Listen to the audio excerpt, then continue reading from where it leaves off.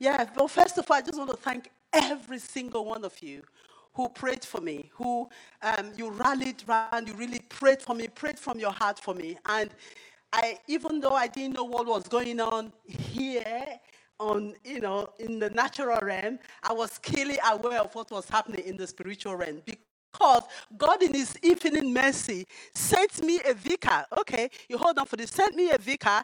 I was in a deep coma, and this vicar showed up that they came to give me a last rite, came up and said, Cheryl has organized from faith. He said, he introduced himself as vicar of Addenbrooke. Now, I wasn't even in Addenbrooks. I was in Norfolk and Norwich. That's a different story. So the Lord showed up to let me know in that place that there was an army that has risen up, that Cheryl had organized, and they were praying for me. And this vicar said, we have opened up a book of remembrance for you. And that in that book, that everybody comes and they write the things, I don't know what he said they were writing, whether it was the works or whatever, in that book. And said, we have that book. Every people come in day out, and they open it and they read it and then they pray for you. And so I knew that you were praying for me and that he wanted me to know. And then the people standing around, they were wondering, we called you to come and give her last rites, not to talk about what is happening. And he stood there, this vicar of Addenbrooks. We all know who the vicar of Addenbrooks is. He came and then just declared life into me in that place. So I just want to say thank you so much. I may not be aware of who you were individually, but spiritually, I saw an army that rose up and were praying for me. So I'm so grateful for that, and I'm thankful to God Almighty. So yeah, and I just want to say I really don't know where to start because it's just so many different aspects of this that I don't know where to start. But I want to start from a place where they say God will never send you into a battle that he hadn't already prepared you for. You see, when we know that there is a strategy behind our battle, the way we go into it and the way we fight it is totally different from when we go into a battle thinking we don't know the outcome of that battle. So in December, just that little gap when there was when the little gap where they lifted the ban, I went to I prayed with a friend. Some of you may know her, some of you may not. She's now a reverend. Kina, she used to be in Faith Life, but she's now a reverend in the Anglican Church. You will say, how would that happen? But when God calls you into a place, you've got to go. Although she's in that place, she's on fire for God, and she's reviving the place that she is. Amen? So because, we always think, why would you leave a charismatic church and a church on fire and go to an Anglican church? God, where God plants you, he grows you. And he uses you to fulfill his purpose. So we pray together every morning at 6 a.m. She's my prayer partner. And she has a retreat. She just bought a retreat place in Wales. And so I went to this place. I was working from home. I worked from 9 to 1 in the afternoon. But we decided we were going to take a time to fast and to pray. So we were praying. We just fast 6 to 6 every day, and then we pray. And God started speaking. And the word meant nothing to me. I've got different scrambles of papers because I want to actually read the things from where God spoke to me and what he did at the time, so it doesn't look like I've just written them yesterday. I have different books. When I'm praying, I scribble them, and then I transfer the promises into another book. That's how I do it. So we were praying, and God started talking to me about his promises over my life, over how he had he called me, from being a young child, and that he was going to see me through to my ripe old age. And I just declared that. I remember just staying in that place and just really thanking God that he has done that for me, if I can find it. Um, I'm not going to read all of it. I'm just telling you that when God sends you to a battle, that's because He's already had it prepared.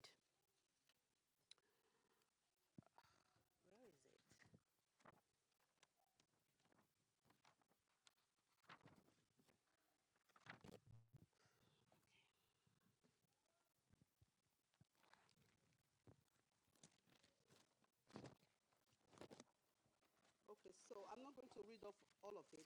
This was from Isaiah 46, from verse 3. So you can read it when you have time to read it.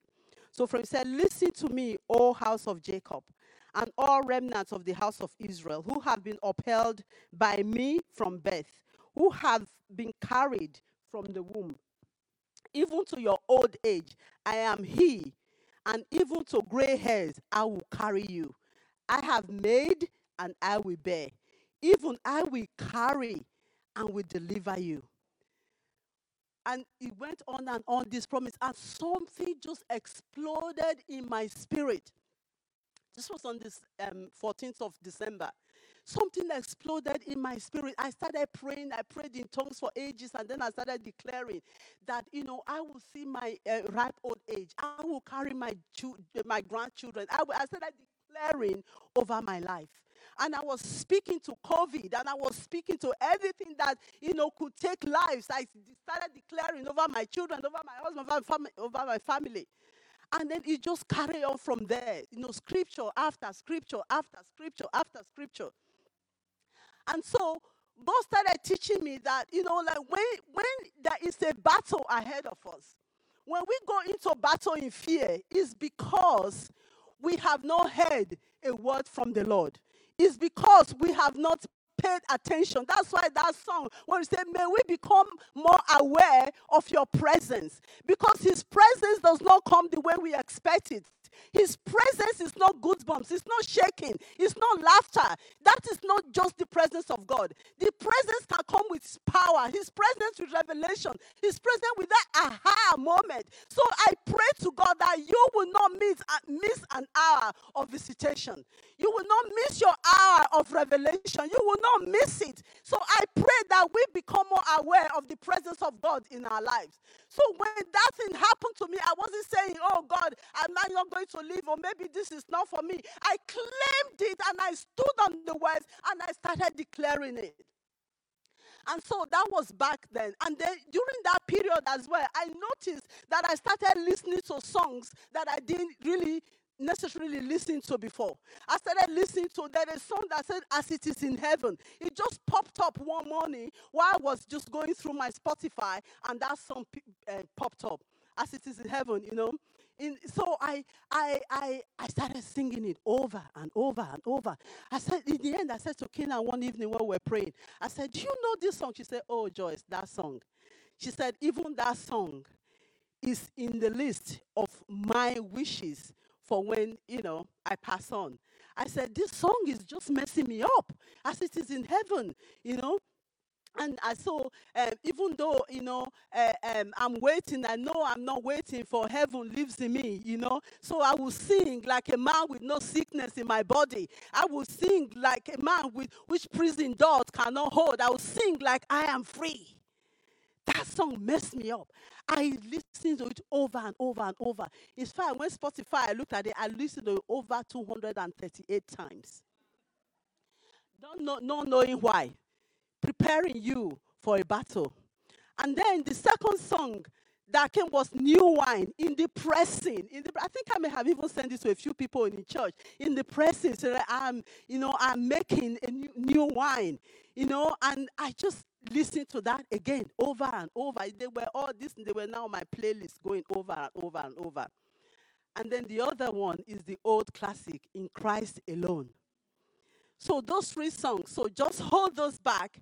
And this is the background because I'm going to come back to it. So all these things happen, and I'm just like loving God, being in the presence of God, just really surrendering my life to Him, not knowing what is going to happen.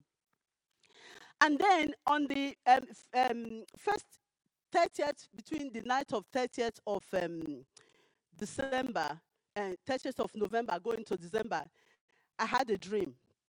And in the dream, I heard this voice over and over again. I'm doing a new thing. Can you see it? Can you see it? Can you see it? I'm doing a new thing. Can you see it? And I said, what is it that I need to see? What is it that you are doing? And I tried to lead into the hear this voice to say, can you do anything? And I woke up. So I'm saying, okay, God, whatever it is that you are doing, I am so ready for it. You're doing a new thing. Be careful what you wish for. So this was the background. So all going, through January. And then in January, everything was fine until about the 23rd of January. 23rd of January, I received an email from my nephew, my niece's husband, who was living with her, and say, oh, auntie, I've tested positive for COVID. Here is me, not going out, not going to the supermarket, not even going to walk around because I don't want any of those COVID. I've got this sign on my door, Psalm 91, no fear here on my door, and so I was declaring the words and everything. So I was fully confident that I was not going to get COVID. Like I say again, the way you expect the presence and the power of God in your life is not what it looks like, right? If there is no trial, there is no, testimony.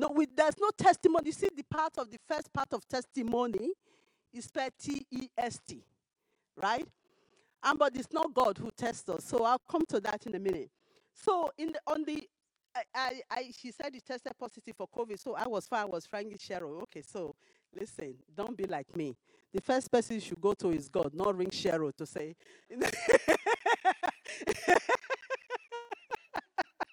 Cheryl. She said, oh, yeah, we're getting on it. Vitamin D. We're arriving on my doorstep. Vitamin D with K. I think you just overdose yourself on vitamin D. And that was Cheryl's solution. And I listened to my pastor. I was overdosing myself on vitamin D. But listen, I had no symptoms. I had no cough. I didn't lose my taste. I had no temperature. There was no symptom whatsoever. But one thing I decided to do, I said, okay, I'm going to stay in my prayer room. I'm not going to go in our bedroom because I don't want to get it. So on the 30th, I took my COVID test and I was positive. And I still say, oh, I'm fine because every other person in the house got COVID. And they were all fine. The children were fine. And they are this, what do they call them? The A whatever people who get COVID. Yeah. And I didn't feel anything. And I still didn't feel anything. On the Thursday, every morning, Kina and I will pray and will declare, and then we'll go back to the scripture. She said, Joyce, can you imagine? Look at all the scriptures that God was giving you into that. So because of that, I started reading the scriptures, those scriptures back, and holding on to the promises. It's good to share your revelation. I think with Olive, I always say, the more when I get a revelation, I share it. Not because I want to say, oh, look at me. But because the more you say it, the more you hear it, and the more your faith builds. Yeah? So when you declare the word, when you speak about your revelation about, oh, I got this from God, oh, I got that from God, it's not boast because really we all can hear him. We all have equal thing, everybody. But the more you say it, the more you hear it, the more it builds your spirit, the more your faith grows. Faith comes by what? Comes by hearing, and by hearing the word of God. And so every word is spoken to you. If you speak it out, it becomes, one, you're speaking it to the atmosphere, and then no, God's words will never return to him void. Therefore, it has to go out and accomplish the purpose for which it has been sent. Right? So my friend is telling me, oh, you remember the God? Oh, yes, we're going to stand on this, we're going to stand on that. On Thursday, anyway, fast forward till the 7th of the I was fine.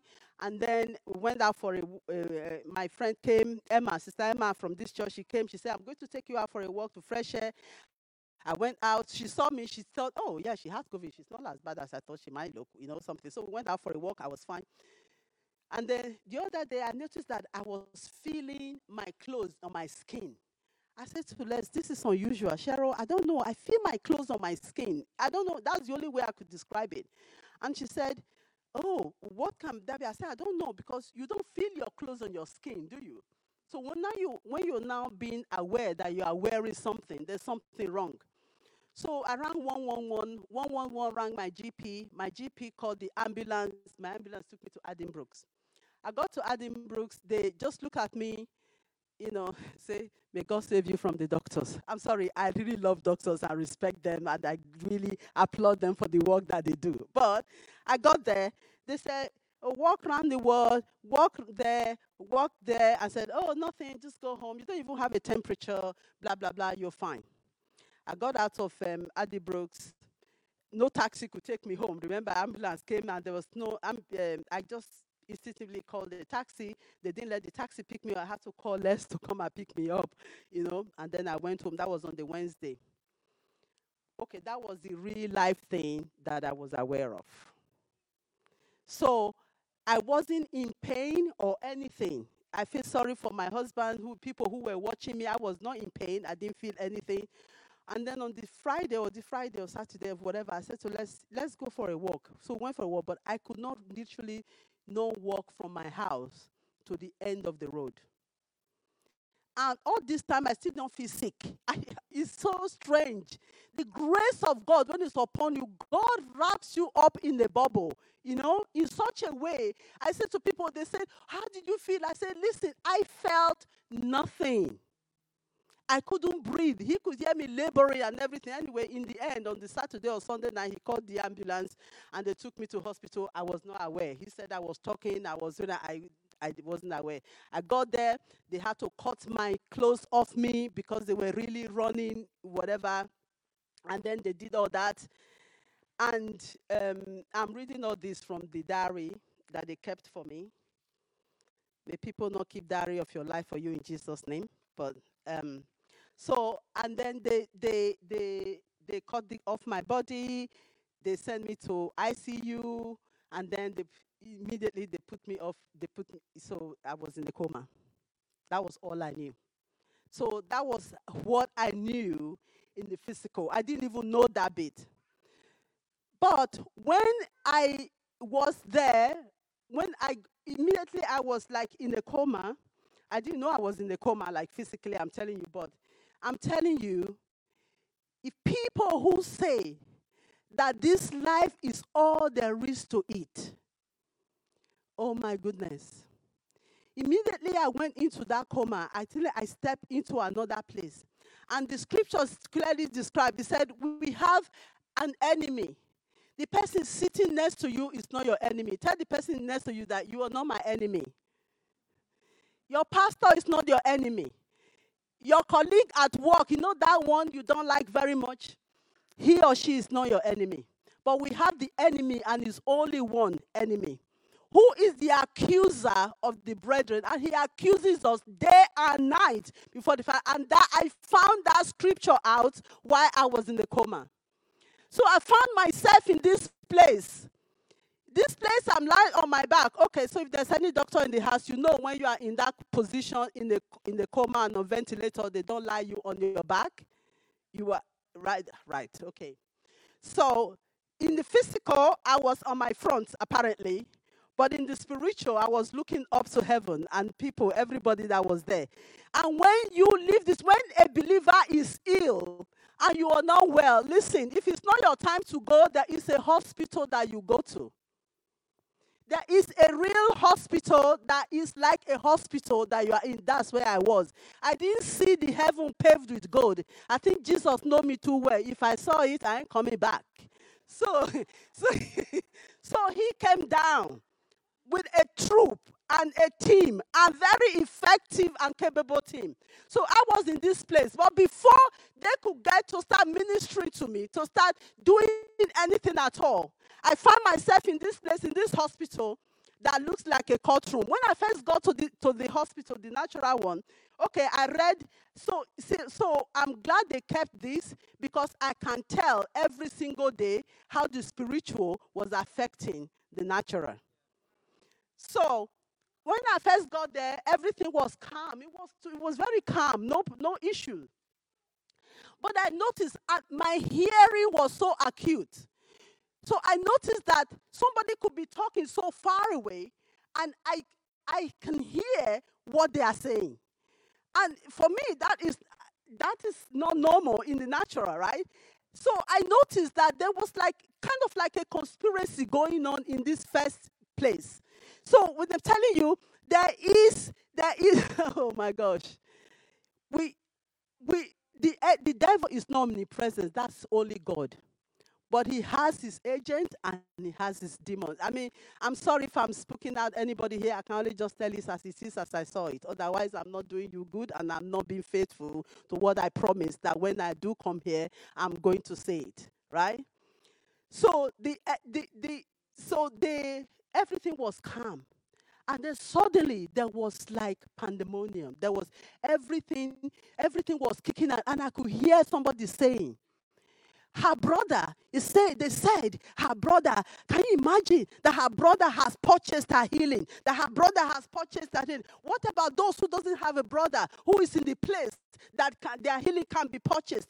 And there was this uproar, and all these people that appeared to be nurses and doctors and care and everything, everybody rose against me.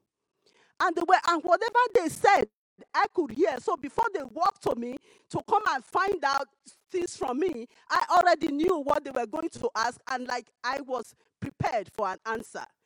So they would come to me and they say, "Oh, go and find out. See what she says about this. See what she says," because it will be too long if I go on and on about it. So that was that place. But then in the natural, I realized what was happening. The enemy was so happy to say they've had her now, right? They've had her now because the hospital had rang my husband and said to him, "We know your wife is very ill, but the thing is, we need her bed in the critical unit." I mean, hello? I don't think you heard what I've just said. They told my husband, "We know she's very ill, but we need her bed." Now, this was in Hitchinbrook. They needed my bed because there was somebody they thought was acute. I was critical, somebody was acute. I don't know the difference. So now they rang my husband that they needed the bed. And they have rang round. There was no bed for me anywhere. You know now what Mary felt like. There was no room in the inn. So they couldn't find a bed, critical bed for me. And obviously they needed to move me out. And if I didn't have a brother, see, I knew Jesus as Lord. I knew Jesus as the King of Kings, the Lord of Lords, but I never related to him as a sister. But you know what the scripture said, that he is the firstborn. Hallelujah. So I didn't, so this time when they were talking about the brother, her brother has purchased her healing, her brother has made a way, her brother, I'm thinking, which brother is this? You know? And so everything broke loose. But my brother made a way because the place that I needed to be was available in Norfolk and Norwich Hospital. And then they rang him. They would say to me, they can find a place, and then they find this place, and then they're going to move me. And Les has his own struggle that he has to go through. And all this time, I didn't feel ill. I wasn't sick. I didn't feel like, I didn't know how people feel when they are ill. I didn't feel any of it. I was just experiencing all these things going on. And so before they could take me from that place, all hell broke loose because they didn't want me to leave that hospital. So I found myself in a courtroom within a different aspect of this hospital. In this courtroom, I was still on my bed, lying there, facing up. And then this and then this enemy, one by one, these nurses and these doctors, they lined up. And they said, she said this, or she doesn't say that, or she said this, or she said that. And she said, that what everything I've ever said, just a little twist, make it sound like a different statement or sentence. The enemy is a liar. He is a thief. He's a killer. He is everything that you don't want to be associated with. I'm telling you, every word I'd ever said. One of them said, the one that actually made me laugh while I was lying on the back, I remember it clearly, was that my daughter was supposed to get married. And then because of COVID and everything that happened, so she couldn't really do the marriage as we wanted it to happen, And her husband is an American, and then she had to go and all that. So she said, the devil stood, he said, "Oh yes, you said that people who lie belong to me.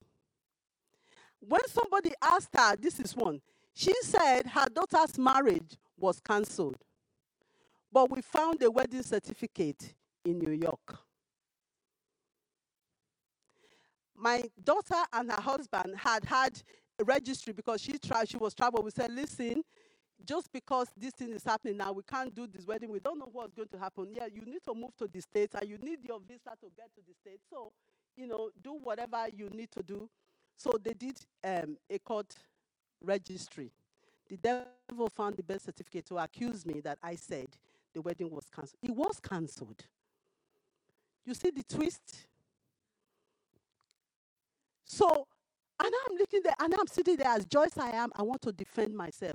Oh, that is not true. And I'm arguing back and forth, back and forth. And while I was doing this, there was a man lying down, Dr. J.M. I didn't know who he was at the time, just lying there, just really sitting there, really looking cool, but not saying anything. Why me and the devil? This one came back to say, and also, when you do things for her, she said, thank God. Is it God that is the doctor, that is checking her, that taking the observation? All these nurses that are doing things for her, and when they do it, he says, glory to God. Is it God that, whatever? So he's not saying that I don't appreciate how can she love you if she doesn't even love these ones that she sees in front of you? And she says, so twisting my word, but when I give glory to God, I'm not appreciating the people that are looking after me. And twisting Jesus, the scripture, that if you cannot love this in front of you, how can you love me? So he did everything. And so now, this is what I'm saying, when he prepares you for a battle, and now I'm lying there, and the scripture which says, I knew I was fighting for my life this time because I know. And then there's this monitoring thing. In the hospital, you see your heart beats going like this. And then when it's flat line, the person is dead. So they control this thing until it gets just above the flat line. And then they bring this accusation. And I'm there defending myself. And then when I remember the scripture which says that if you cling on to your life, but you lose it. But if you lose your life for my sake, you'll find it. And that just got in my heart, and the song, As It Is in Heaven, came to me. Every single word of it. Now I don't even remember every single word of that song came to me. And I said, you know what? And that time, I won't lie to you. So I still knew what was happening in the physical because they were using it to accuse me in the courtroom. And I thought about my husband. And I thought about my son. And I thought about Kemi. And I thought about Catherine. And each step of them, I think what will happen to them when I was gone. So I thought about Les. I thought about the support that he will have. I thought about Kemi. Yes, and I resolved to the point, and I said, God, even while I'm here, I can't look after them the way you can. So I hand them to you now, and I surrender. So that song came. And then soon as that came, and I knew that, I can sing like a person with no sickness in her body whose prison doors cannot hold down because I know I'm free. Why? Because I know heaven lives in me. And so the place I am going is not death, it's life. So when I came to that place of revolt, when I remember the song in the pressing, in that he's making new wine, I didn't know what the new wine was going to be, but I was ready to find out. And I stood and I looked at the devil and I started singing, in Christ alone, my hope is found. And I started singing, that line where he said, no power of hell, no scheme of man can ever pluck me away from his hand. And I said to him, listen, you've accused me of everything I've ever said, I've ever done. But I have never come in my own righteousness. It's always, always, always has been through the righteousness of Christ. And I said, so you can kill me. You can. So that thing that they operate in, I say, just pull the plug. And I started getting excited in my spirit. As soon as I started getting excited, so this cool man that had been sitting all this time stood up. And he said, you have said, you have accused her of everything. I know he introduced himself as Dr. J.M. You know, oh my God. Dr. J.M., Jesus was sitting there all this time, just watching. Say, Joyce, when you finish arguing back and forth, when you stop defending yourself, when you are tired of holding on to your life, when you are tired, what did he say? He said, when you are tired of this wrestle, you break the yoke off your neck. So when I got to that point where I surrendered completely, thinking my life means nothing, that to die at that moment was gain. To die was gain. Because, I remember the scripture, if you hang on to your life, you lose it.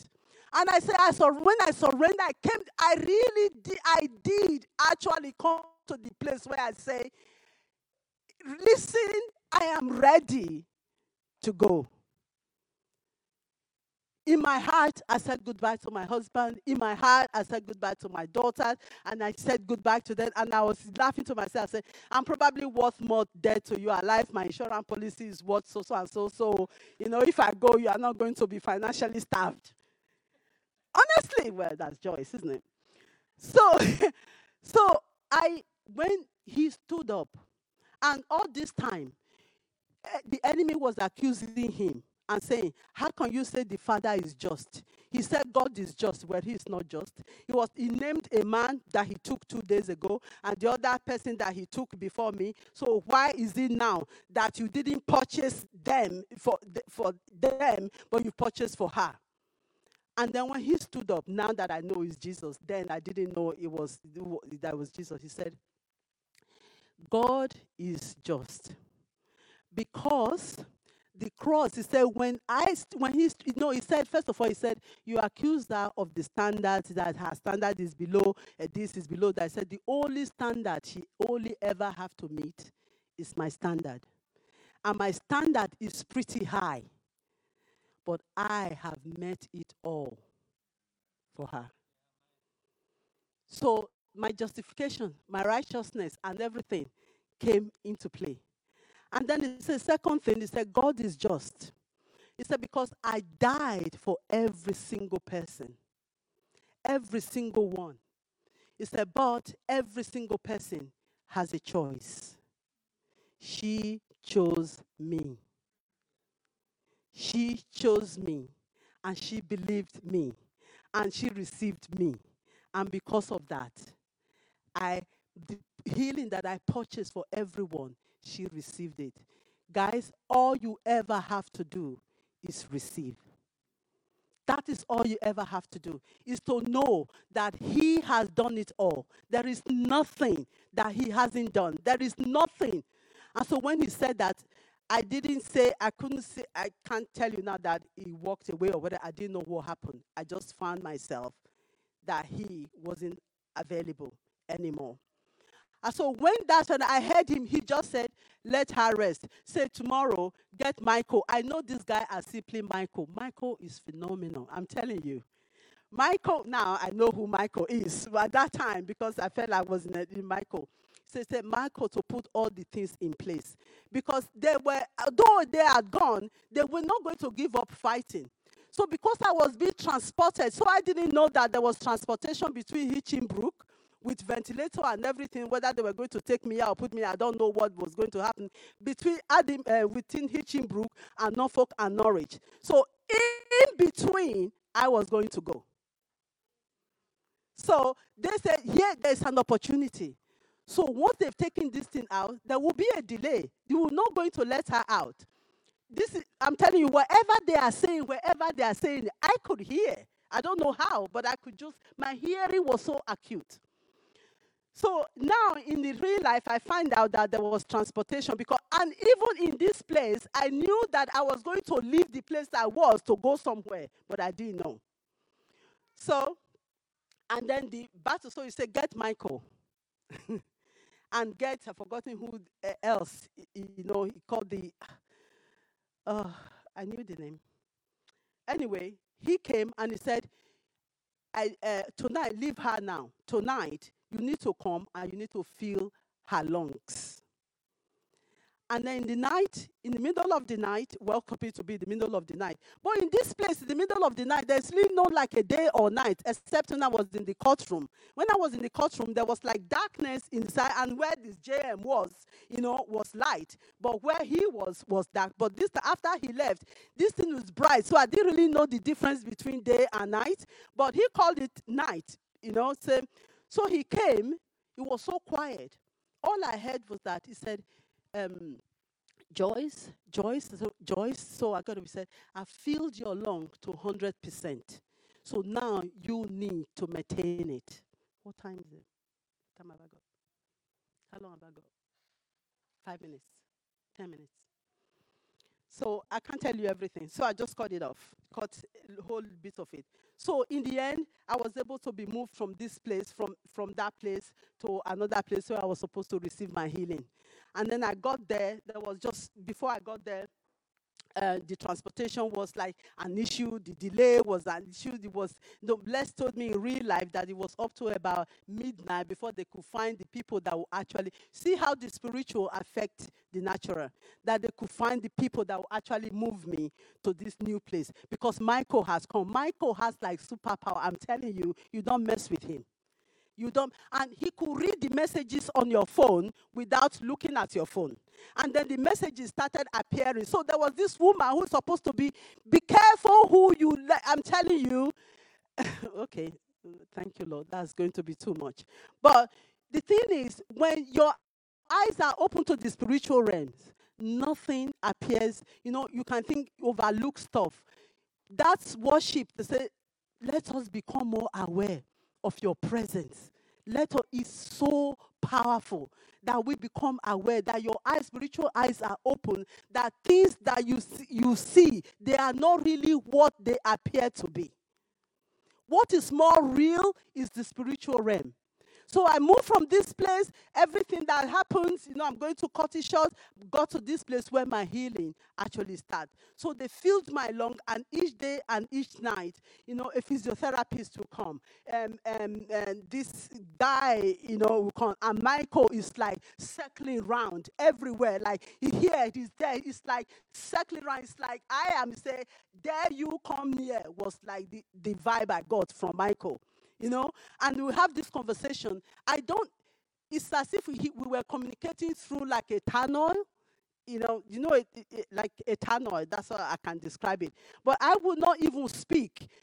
He doesn't. We could understand each other. So Michael was circling around everywhere, and he would say, no, do this, they're coming from here, do this, they come from here, do that, And so to protect the people who were telling me, they had this machine in front of me, and now all I had to do, lie on my back, and they just say, breathe. Or the only job I had, day in, day out, they still from me, they say, breathe, and I'm going,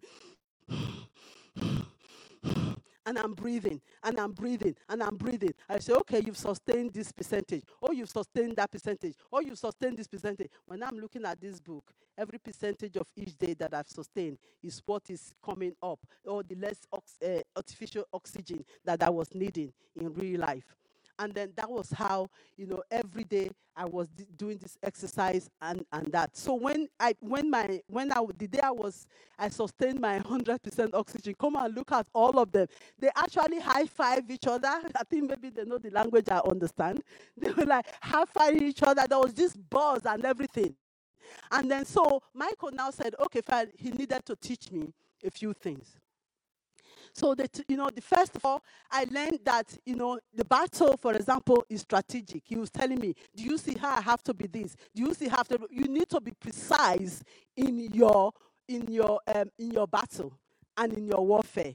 And if we are fighting against flesh and blood, your battle is not going anywhere. If I don't look at you in a way you want me to look at you, and you are angry at me, I'm telling you, you need to find out who is walking behind me, that I'm not looking at you in the right way. So it taught me that spiritual strategy battle. And then when JM came, that was what touched my heart. I'm going to call this. When JM came, he said to me, look at the church. Look at the church. He said, I only gave you one command. Only one. And that is to love the Lord your God with all your heart, with all your soul. He didn't count them as two. The second is like unto it, love your neighbors as yourself. It's a one. It's not as if we have a problem in loving God. We have a problem in loving ourselves, and as a result, we don't know how to love our neighbors. Because until you receive, and the love is not by the love by doing, it's a love by receiving. When you receive the love of God and you know what it feels like and you experience that love, you experience the present, you love yourself no matter how you are seen. You love yourself. You love who He's created you to be. And it's, the knowing comes from the love. The experiencing comes from the love. The receiving of it comes from the love. So you can't separate them. But instead we have mastered the act, like the doing of the love. I said, I don't understand that. That's what we're supposed to do. But no, you are doing the love.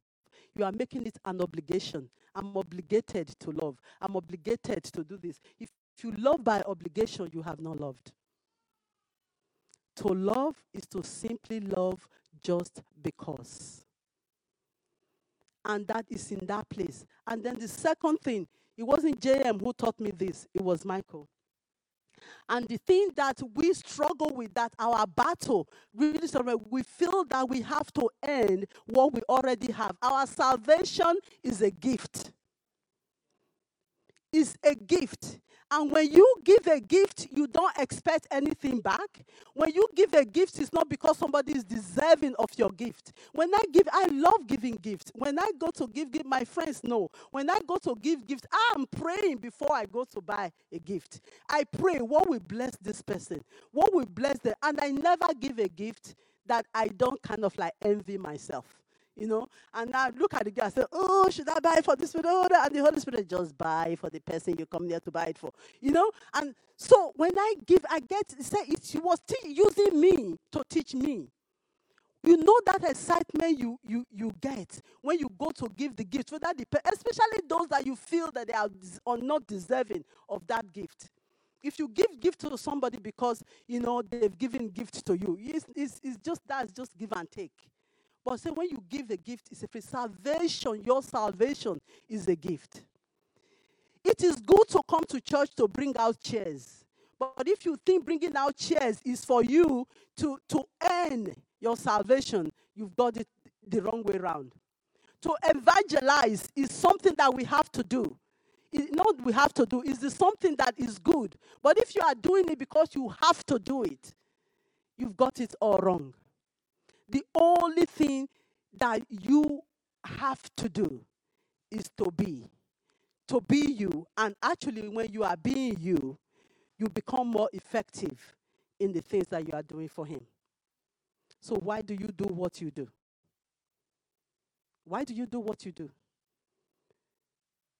There was instances that, when we think we do things and no one knows about it, He knows. Because the things that He said, when you did such and such a thing, why did you do it? It was a good thing to do. Why did you do it? When He asks you a question, He knows the answer. I'm looking sheepishly because I know. He said, listen, salvation, that is it's my gift to you. You are saved by grace through faith in what He has already done. If you try to earn it, you are not saved. You can't earn your salvation. So it was love, it was salvation as a gift and a faith. Without faith is impossible. Do you believe that He is who He says He is, and that He is a rewarder of those who seek Him? I spent that December, it was not from works, it was out of my love. I wanted the fire. My whole point was that I said, God, I want that altar to burn again, not with wet coal, not with wet wood. I want the dry fire to burn. That was my whole purpose of going to Wales. It wasn't to seek anything. But why I thought I was seeking that, He's saying, I know a battle. Because why? He knows the end from the beginning. So your salvation is a gift. And, love is the only thing condition that you have to meet. Love. Love unconditionally. Live authentically. Follow your destiny. Faith in him, in what he's done. Love your neighbors as yourself. There is a condition there. Would you love yourself? Love yourself the way he's loved you. He's loved you with an everlasting love, and he stretched out on the cross. So I came out of intensive unit, and everybody is calling me the miracle lady. I'm thinking, what are you talking about? So they said, and they said, oh, in this book, they said I was a little confused, because when I came out, I was still in the spiritual realm, enjoying my time with Michael. So they thought I was suffering from delirium. That's what they call it. But my word was more real than the word. So when I got this book, I got one of the seed that said, let me tell you what was happening each day. And then you open this book, and then you read it. The day I had a dip was, like I said, I can't go everything, was the day where there was an obstacle, the woman in front of me, that I had to, Michael has to teach me what is meant to forgive. So as your salvation is a gift, your forgiveness is a gift. Freely you have received that, freely you need to give it. Forgiveness is like that gift that you take, that you wrap up and you hand to somebody who is undeserving of it. And this woman, he has to use that to teach me how it is to forgive. She stood there and told me how much she hated me as a black woman, how much she thinks my whole race should be annihilated, how she doesn't think that we are fit to live in the same universe. Saying all these things and everything. And Michael said, can we perform an experiment? I'm not going to go through the experiment, and he did everything. And in the end, the conclusion was that when you do not wrestle against flesh and blood, that when somebody hates me, when they brought a human being who is supposed to sit in church and say, I love God, but I hate you, I should know that there is a disconnect in between. Rather than fighting my brothers and my sisters, he shows me the enemy that I should be fighting. Amen. And that he says to me, say, Joyce, forgiveness. So now, will you forgive her, knowing everything she said? And she showed me everything that she was doing. She was abusing her children. She let her children watch pornography. And she just really devised things that she could ever do. And I found myself in this place with her, looking at this woman. When I walked there, I was disgusted. But by the time I finished with Michael, I was offering her the gift of forgiveness. And I said, I forgive you. And then she repeated everything she's told me. She said, I've just said this to you, said that to you, said that to you, and you forgive me. I said, yes. I said, because it's a gift. I don't need you to apologize to me. I don't need you to say sorry. And my love for her, I didn't know where it came from. And that he said to me, you see what you are feeling right now? This is what Jesus feels every time. This is what took him to the cross, and this is why he was able to heal everybody. I said, what is that? He said, that was compassion. So he taught me about compassion, that when we truly want to see revival of healing in our midst, we need to be compassionate. And compassion is not just saying, it's not empathy, it's not sympathy, it's not telling somebody, oh, I know how you feel. It's to feel what they feel. Because when you are moved with the pain in your brother and your sister's body, and you pray for them, you are literally praying to alleviate that pain from your body. Because you know what? We are all connected. All connected. So he showed me about compassion. And I was able to give the gift of love, of compassion. And then Michael told me, she's feeling so bad, she wants to kill herself. And I said, what? Well, I can't see anything. He said, no, she's got a total box of paracetamol under her dress. And I sat there. There's somebody who told me how much she hated me, how much she wanted me not to exist, how much she hated my children are like monkeys and things like that. And they think that she valued the life of cats and cockroaches. She sees us as cockroaches. This is what she was telling me.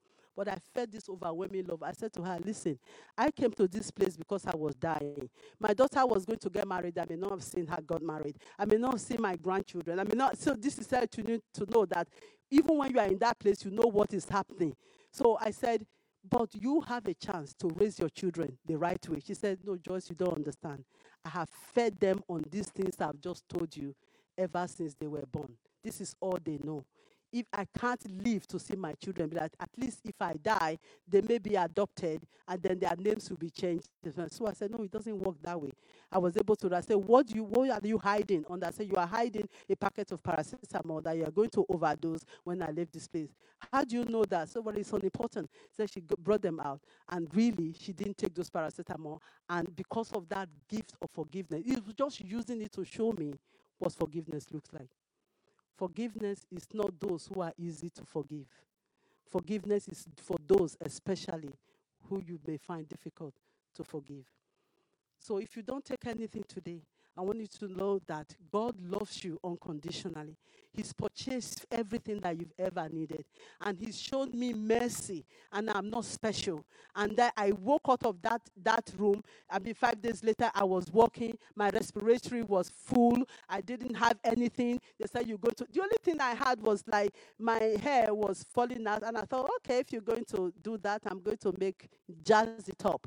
So I cut my hair and I colored it red. You know, so, so that's the only thing. So I stand here today as one who the enemy thought her time was over. But Christ says, your life has just begun. He gave me life. He didn't just give it to me now. He did it when He died on the cross. And it's the same thing that He did for you. I don't know what you may be struggling with today. I don't know what stubborn situation that you have in your life. I don't know what you're saying, God, how long?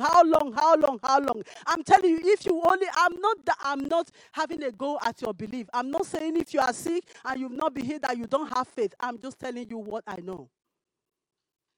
That there is no one. If you are begging God to heal you, you've missed the point. If you lose your life, you gain it. If you want to hang on, you will lose it. But when you lose your life for His sake and say, God, this I know you. You say you know God. He wants to know you. You know how He knows you? It's faith. When you have that faith in Him, He knows you. That's all Abraham had to do. Abraham wasn't a perfect man. You know what he did. But yes, he was actually a righteous man because he had faith in what God did for him. God promised him, even when his body was over 100 years old, he still attempted because he was still believing God, right? I don't know what you are believing for. I don't know whether it's for your children to be saved. I don't know whether it's for healing in your body. I don't know whether it's for your finances. I don't know whether it's for a husband or a wife. Whatever it is, He's got you covered. So the only thing that you have to do is to love unconditionally. Unconditionally. Live authentically. Live authentically. Love yourself. Be the same on Monday as you are on Sunday. In your weakness, let it be exposed. It's not a weakness, when it's exposed. It may just be that thing. Because it's in my weakness that I'm where I am now. When I could do nothing for myself. When I was willing to let go. When I surrendered everything I had. I couldn't do anything. Even if I wanted to. What did He say? His strength is made perfect in your weakness. So today, really, who is that person that you are struggling to love? To have compassion for? To have mercy for? The way you've received mercy, you need to extend that. Really, I don't care. As I stand here, I really don't care what anybody you do to me. The only way I wake up every day is, God, how can I love you? How can I be more aware of your presence? It's like a week, or is it a week or 2 weeks after I came out of hospital? I was on my knees praying in my room. Roger was sending out messages. I went to a prayer meeting, and then he was talking about praying. They were going out on the street. I was praying in the morning for him and the team. And I just felt the Holy Spirit said, you needed to go out on the street. So I said, oh my God, I haven't been out since, I came out of hospital. And I think I shocked Roger when he first saw me. He was trying to be nice, thinking, oh, you look good, Joyce. Well, I'm sure he's thinking, oh my God, she's lost a lot of weight. And, So anyway, so I dragged myself and I said I was going to go. So I went, I called Roger. I said, is it okay if I come? I'm just to pray. because I didn't know why I had to be there. And I went and I saw this, we were just waiting out, chatting to Roger and everything. I said, well, I'm just looking for the one because Jesus said on my way. So I said, where am I going? He said, just look out for the one. So I'm going, looking out for the one. Stood with Roger, I was chatting, thinking, where is the one? Because I need to go back. And then the one came, a girl called Valentina. She came and I just had chatted to her. First, she didn't believe in God, and then she didn't believe. She just think all you need to do is to be good. You just have to be good, and that's it. I'm telling you, folks, good doesn't do anything. The only standard you have to meet is the standard of Christ, and it's the highest standard. You only receive it because He said He's done it for you. And so we were just chatting to her. I ended up chatting to her, telling her what we are doing because it was around Easter, telling her what Jesus did on the cross and everything. And when the priest stood up to preach and everything, I just saw tears coming down her eyes.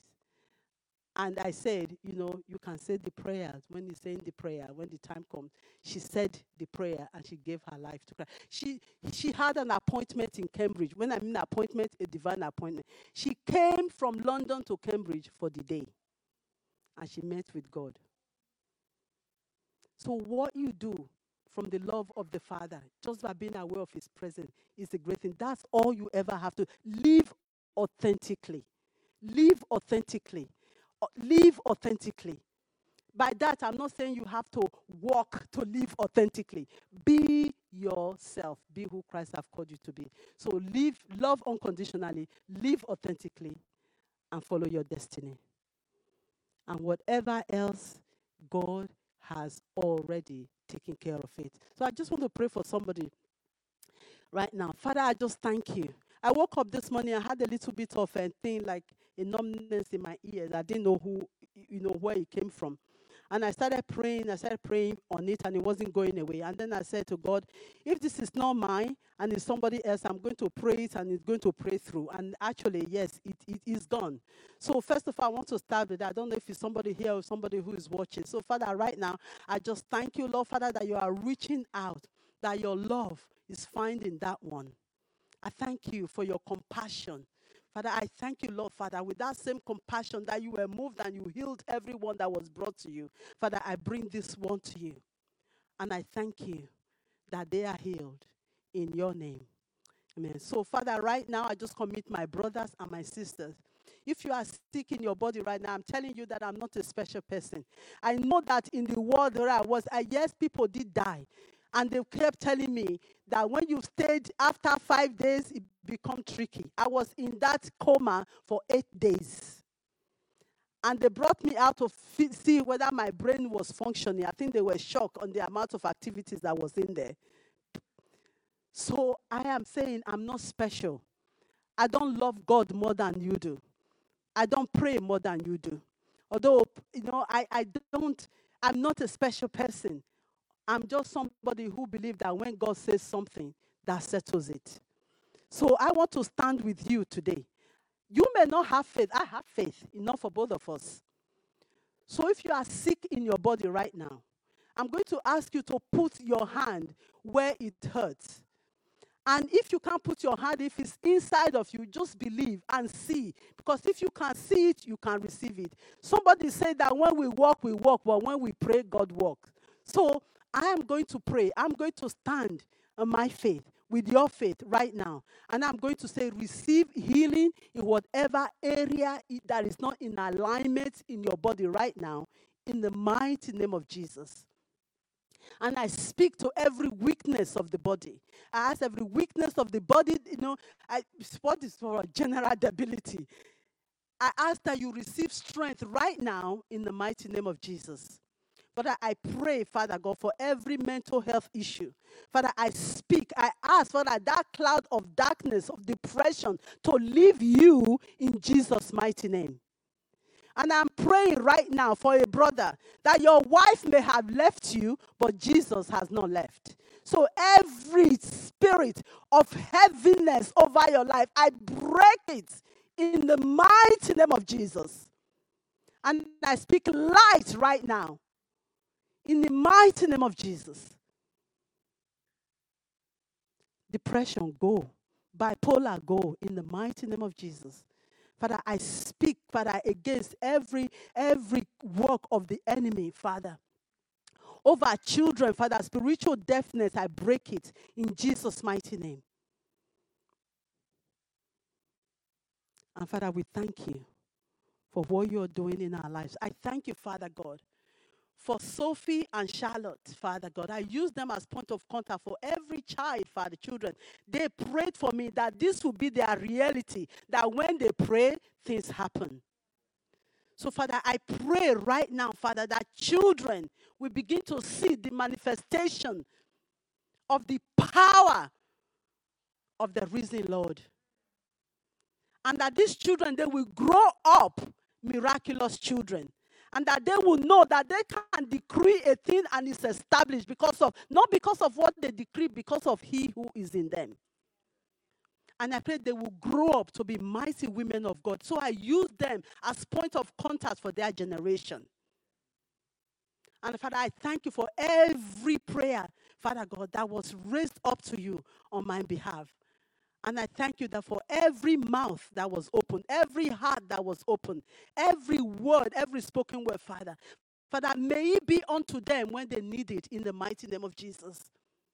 That they will experience your revival in their lives because they prayed. And you were good enough to send the angels to tell me they are praying, and that's because you heard them. And so, Father, when they need you, Father, I thank you that you already will meet them at the point of their need. Thank you, Father, for healing in body, in soul, in finances, in relationship, and in friendship. In Jesus' mighty name. Amen. Amen.